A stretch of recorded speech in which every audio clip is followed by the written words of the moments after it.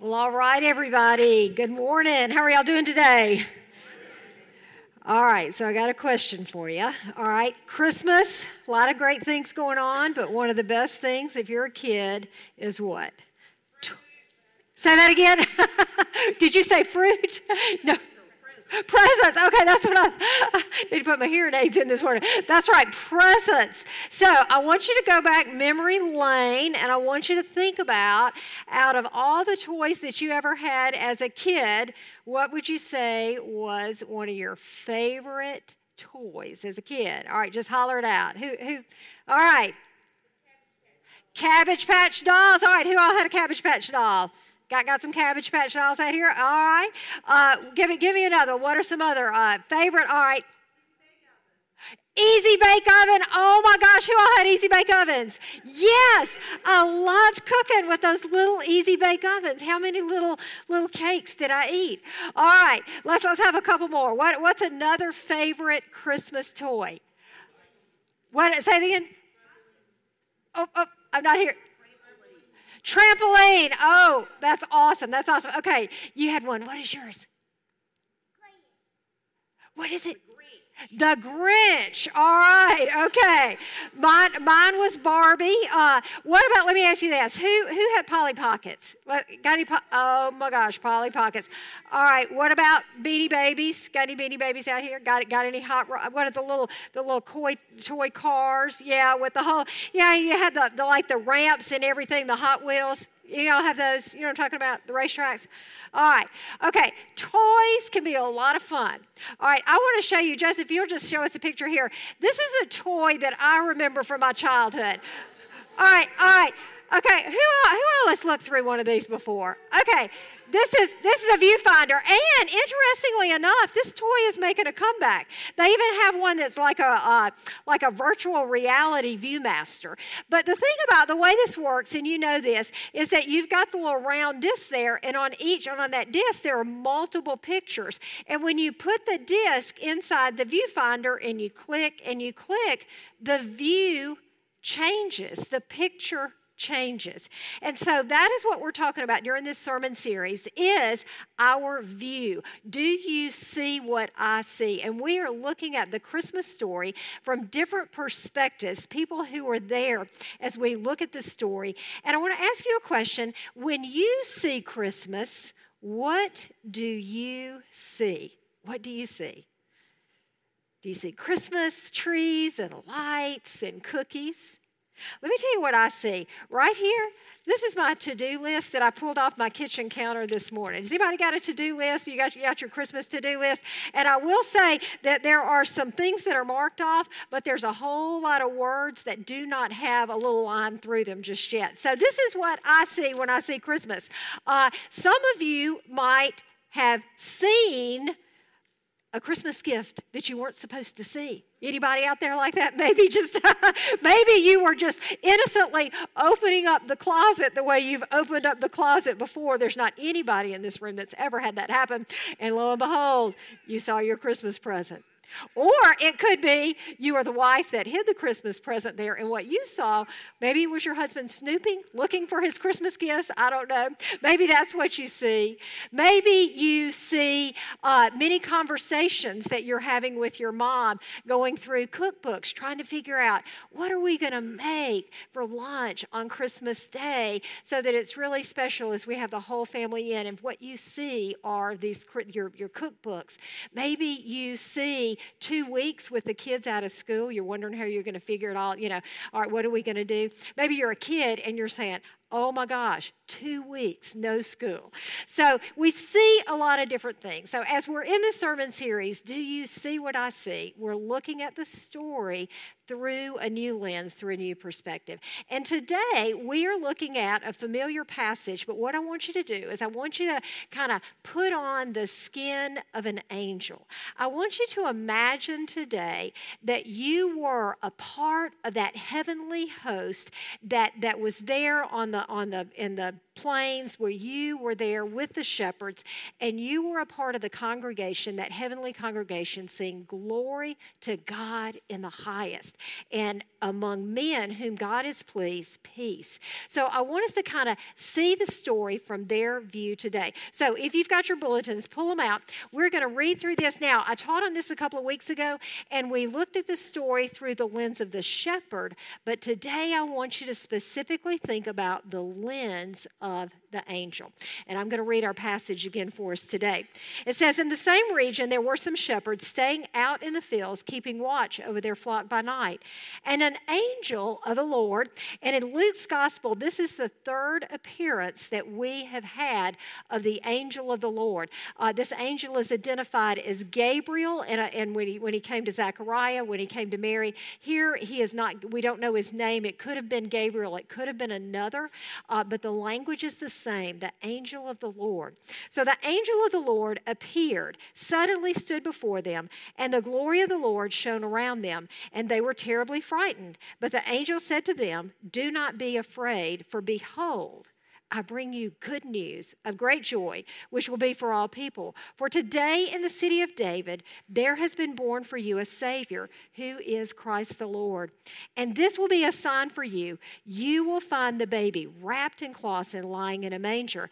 And suddenly, now this is where we enter the story, if we are putting ourselves into the skin of the angels. Suddenly, there appeared with the angel a multitude of heavenly hosts, praising God and saying, glory to God in the highest, and on earth peace among men with whom he is pleased. So the question I have for us, and I want us to ponder and I want us to think about, is what do you think heaven saw that night? What do you think they saw? Because I feel like that if we can put ourselves into that heavenly host, put ourselves into their skin, if we can see what they saw, I think that we will respond the way heaven responded, and that is with praise and adoration and worship.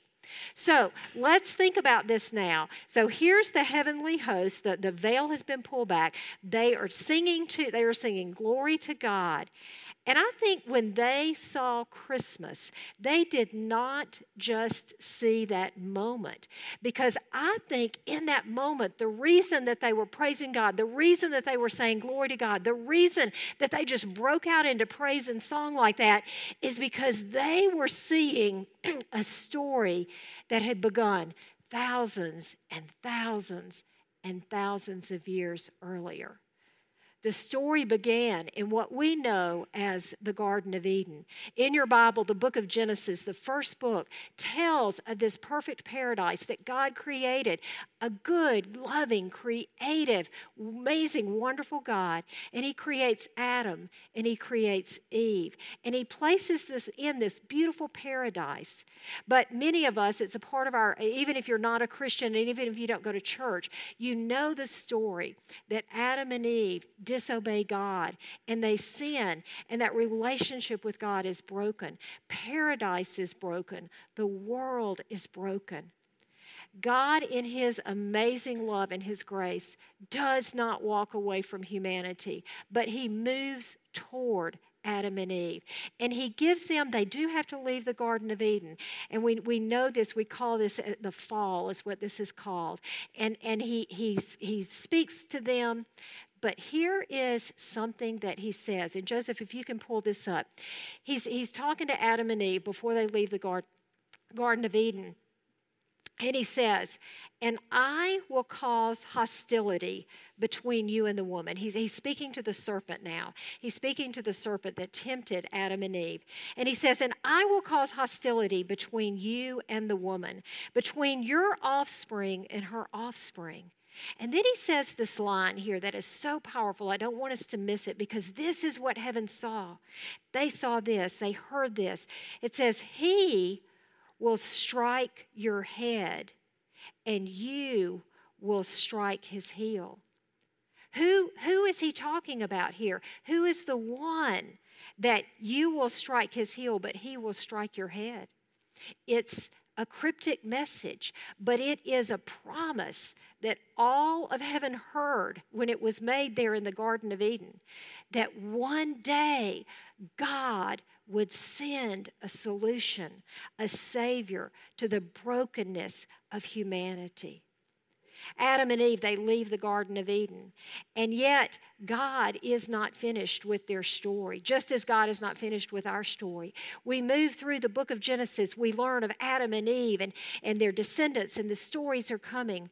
And then we meet a man. There's 10 chapters about him, but his name is Abram. You might know him as Abraham. And this man is old. His wife is elderly. They have no children. He doesn't seem significant in any way whatsoever.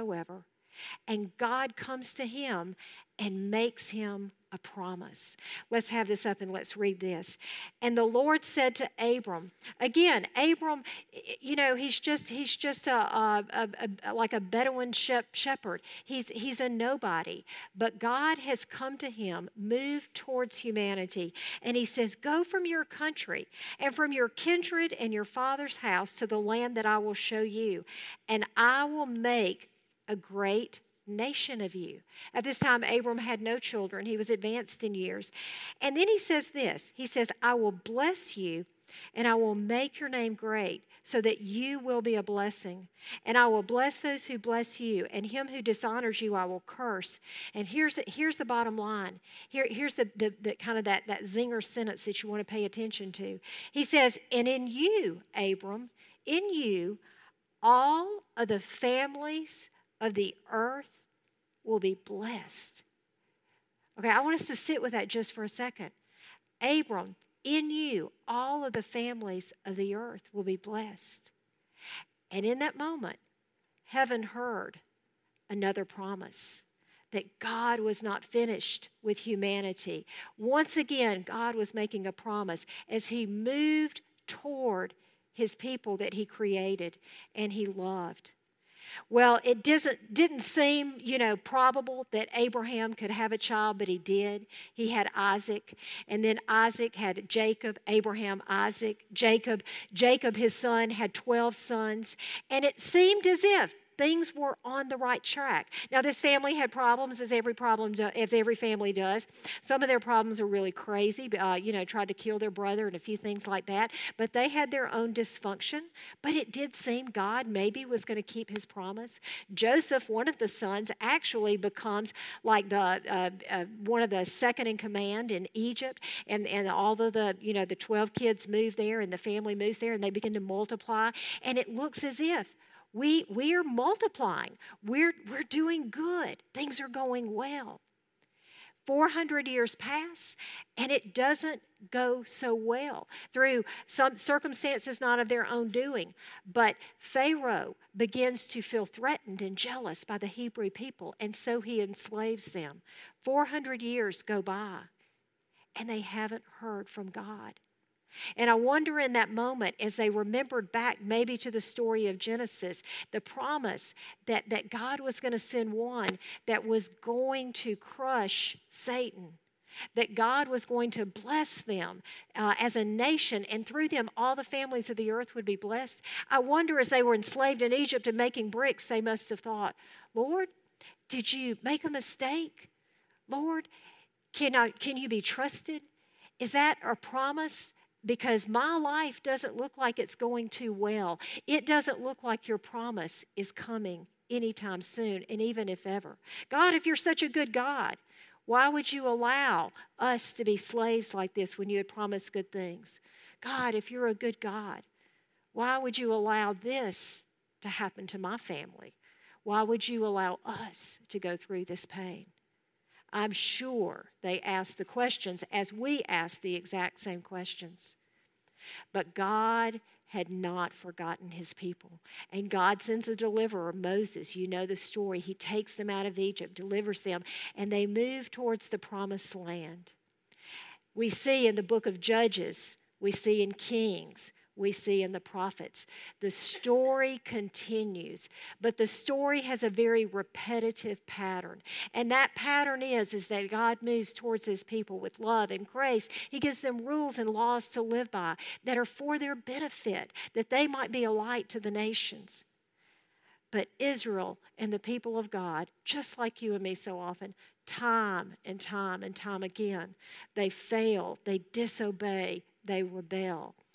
God's creation at some fundamental level is broken, but God's story is not over, and heaven is waiting. Heaven is watching. They've heard the promise in Genesis to Adam and Eve. They've heard the promise to Abraham. They've heard the promises through the prophets that God's story is not over with humanity. And then we get to the book of Malachi, which when you open up your Bible in the Old Testament, the old covenant that God had with the nation of Israel, there is the last chapter. And from the last page in Malachi to the first page in Matthew, which begins this wonderful, beautiful story of the birth of Jesus, there is silence. There is 400 long years of silence. They're in captivity. They come out of captivity.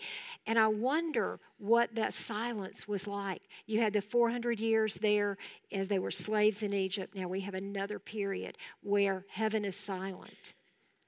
What about you and what about your life?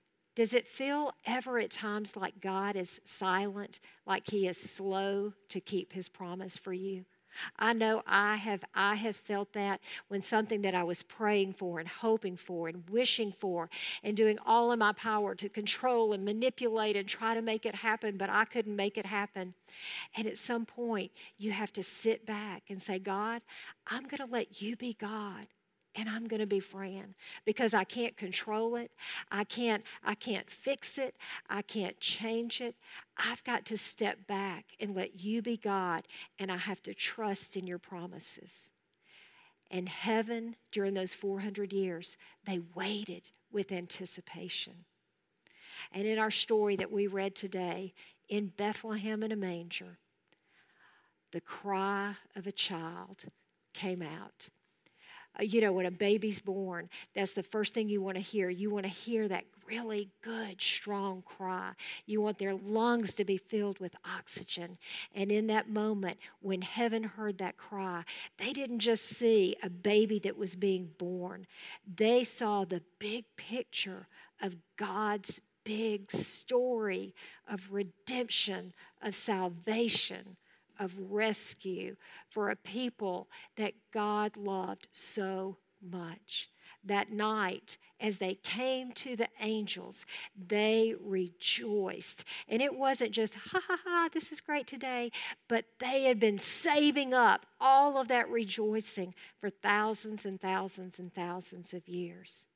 And in my mind, I think that if I can step back and if I can see what heaven saw that night, that I will rejoice the way heaven rejoiced. We're talking about perspective. We're talking about the lenses. We're talking about what we view. And we're kind of saying the same thing every single week. But I really believe that's God's word for us, is that we see our circumstances. We see when God's promises seem slow. We see, you just turn on the news. You see the heartache and the brokenness. You see poverty. You see crime. You see all these things that it feels like you're incapable of fixing them. Incapable. But we know that God keeps his word. His promises are true.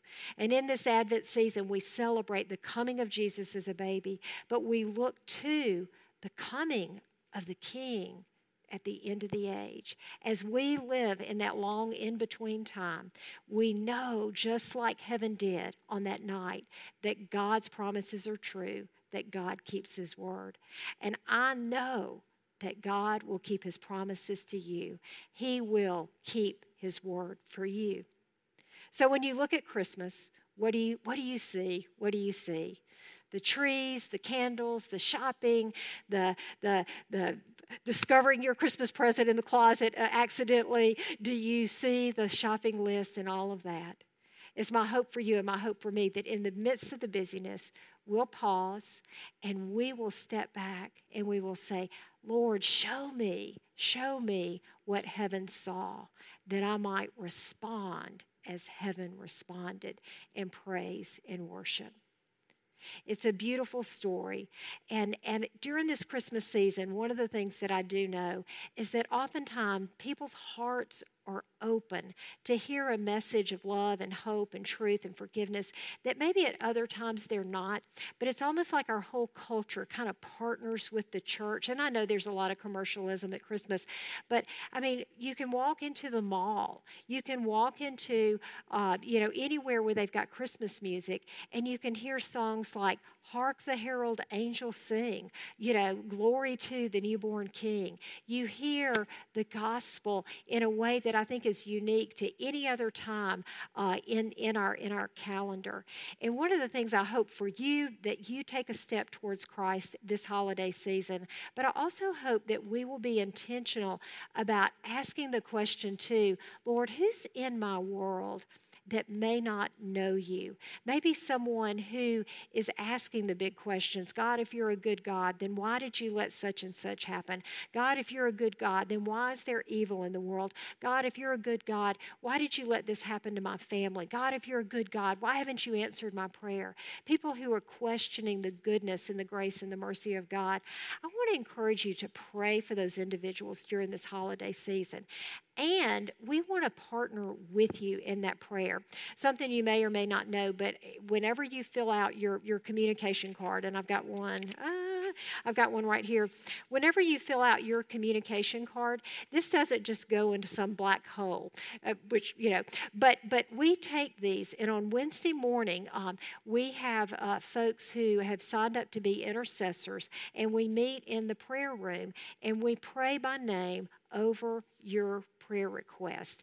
And so what I want to invite you to do in a few minutes here when the band comes up and we have our offering, if there is someone that is on your heart this Christmas season, someone that you are praying and hoping for, that they will take a step closer to God and that God will take a step closer to them, I want to invite you to write their name. You could even do initials. You don't have to put last names, but I want you to write their name on this card and put it in the offering. And what I want to promise you is that on Wednesday, we will pray for your family member, your neighbor. We will pray that they will be able to see what heaven saw, that God, a God of redemption and love, has come for them. So I want to invite you to do that. And the next thing that I want to encourage you to do is I want you to take this out of your bulletin. We created this to be like an invitation so that you can, who is the neighbor, who is the friend, who's the family member, the coworker that needs Jesus this Christmas. They need to hear the story of good news. They need to know that God loves them, that God is for them. He is not against them. And the message here that the angels, they said, peace on earth among men with whom God is pleased. So many people go through life thinking God's mad at them, that God's disappointed in them, that God, because of what they've done, that God is distant. But God loves humanity, and God wants to take a step towards your friend and towards the person that you're concerned about. So with that, I want to encourage you to take this and invite somebody. And you never know. And for me, just pray for divine opportunities. It's just, you never know when God is going to open up a door. This past, 2 weeks ago, I had gone to a Christmas lunch over at somebody's home. And so, we'd had lunch. It was great, Martha Bowman folks. And so I'm leaving and I'm walking towards my car. And I had to park a couple of houses down, because there's so many cars on the street. And as I'm getting ready to get in my car, there's a neighbor, the lady whose house we were at, and so the neighbor is walking towards her mailbox, and so just out of hey, how are you doing, how's it going, anyway, we just started up a conversation. And in that conversation, she started talking about her life, and she started talking about the hard places. She had a mother who recently passed away, and she just started opening up and telling me her story. And it just lent itself for me to ask the question. I said, do you have a church home? And she said, well, I did in Atlanta, but I've not. And I said, we would love to have you worship with us this Christmas Eve. I said, Christmas is such a special time, and we're going to have a candlelight service. And she looked at me and she said, I think I will. And I said, that's awesome. I'll be there, and we would just love to have you. What I didn't have was this in my car, which I wish I had. But, it's amazing. It's such an easy thing to think outside of your box and outside of your world, but to see the people that Jesus sees, the people that Jesus loves, the people that Jesus wants to move towards, and he might move toward those individuals through your life. Let's pray. Father, we love you so much. Goodness gracious, what did heaven see? Heaven didn't just see a baby being born, but heaven saw a promise that you had made with humanity, that one day, through the descendants of Abraham, all the nations of the earth would be blessed. Oh, Father, let us see that truth, that reality. We ask that you would stamp eternity on our eyes. In Jesus' name, amen.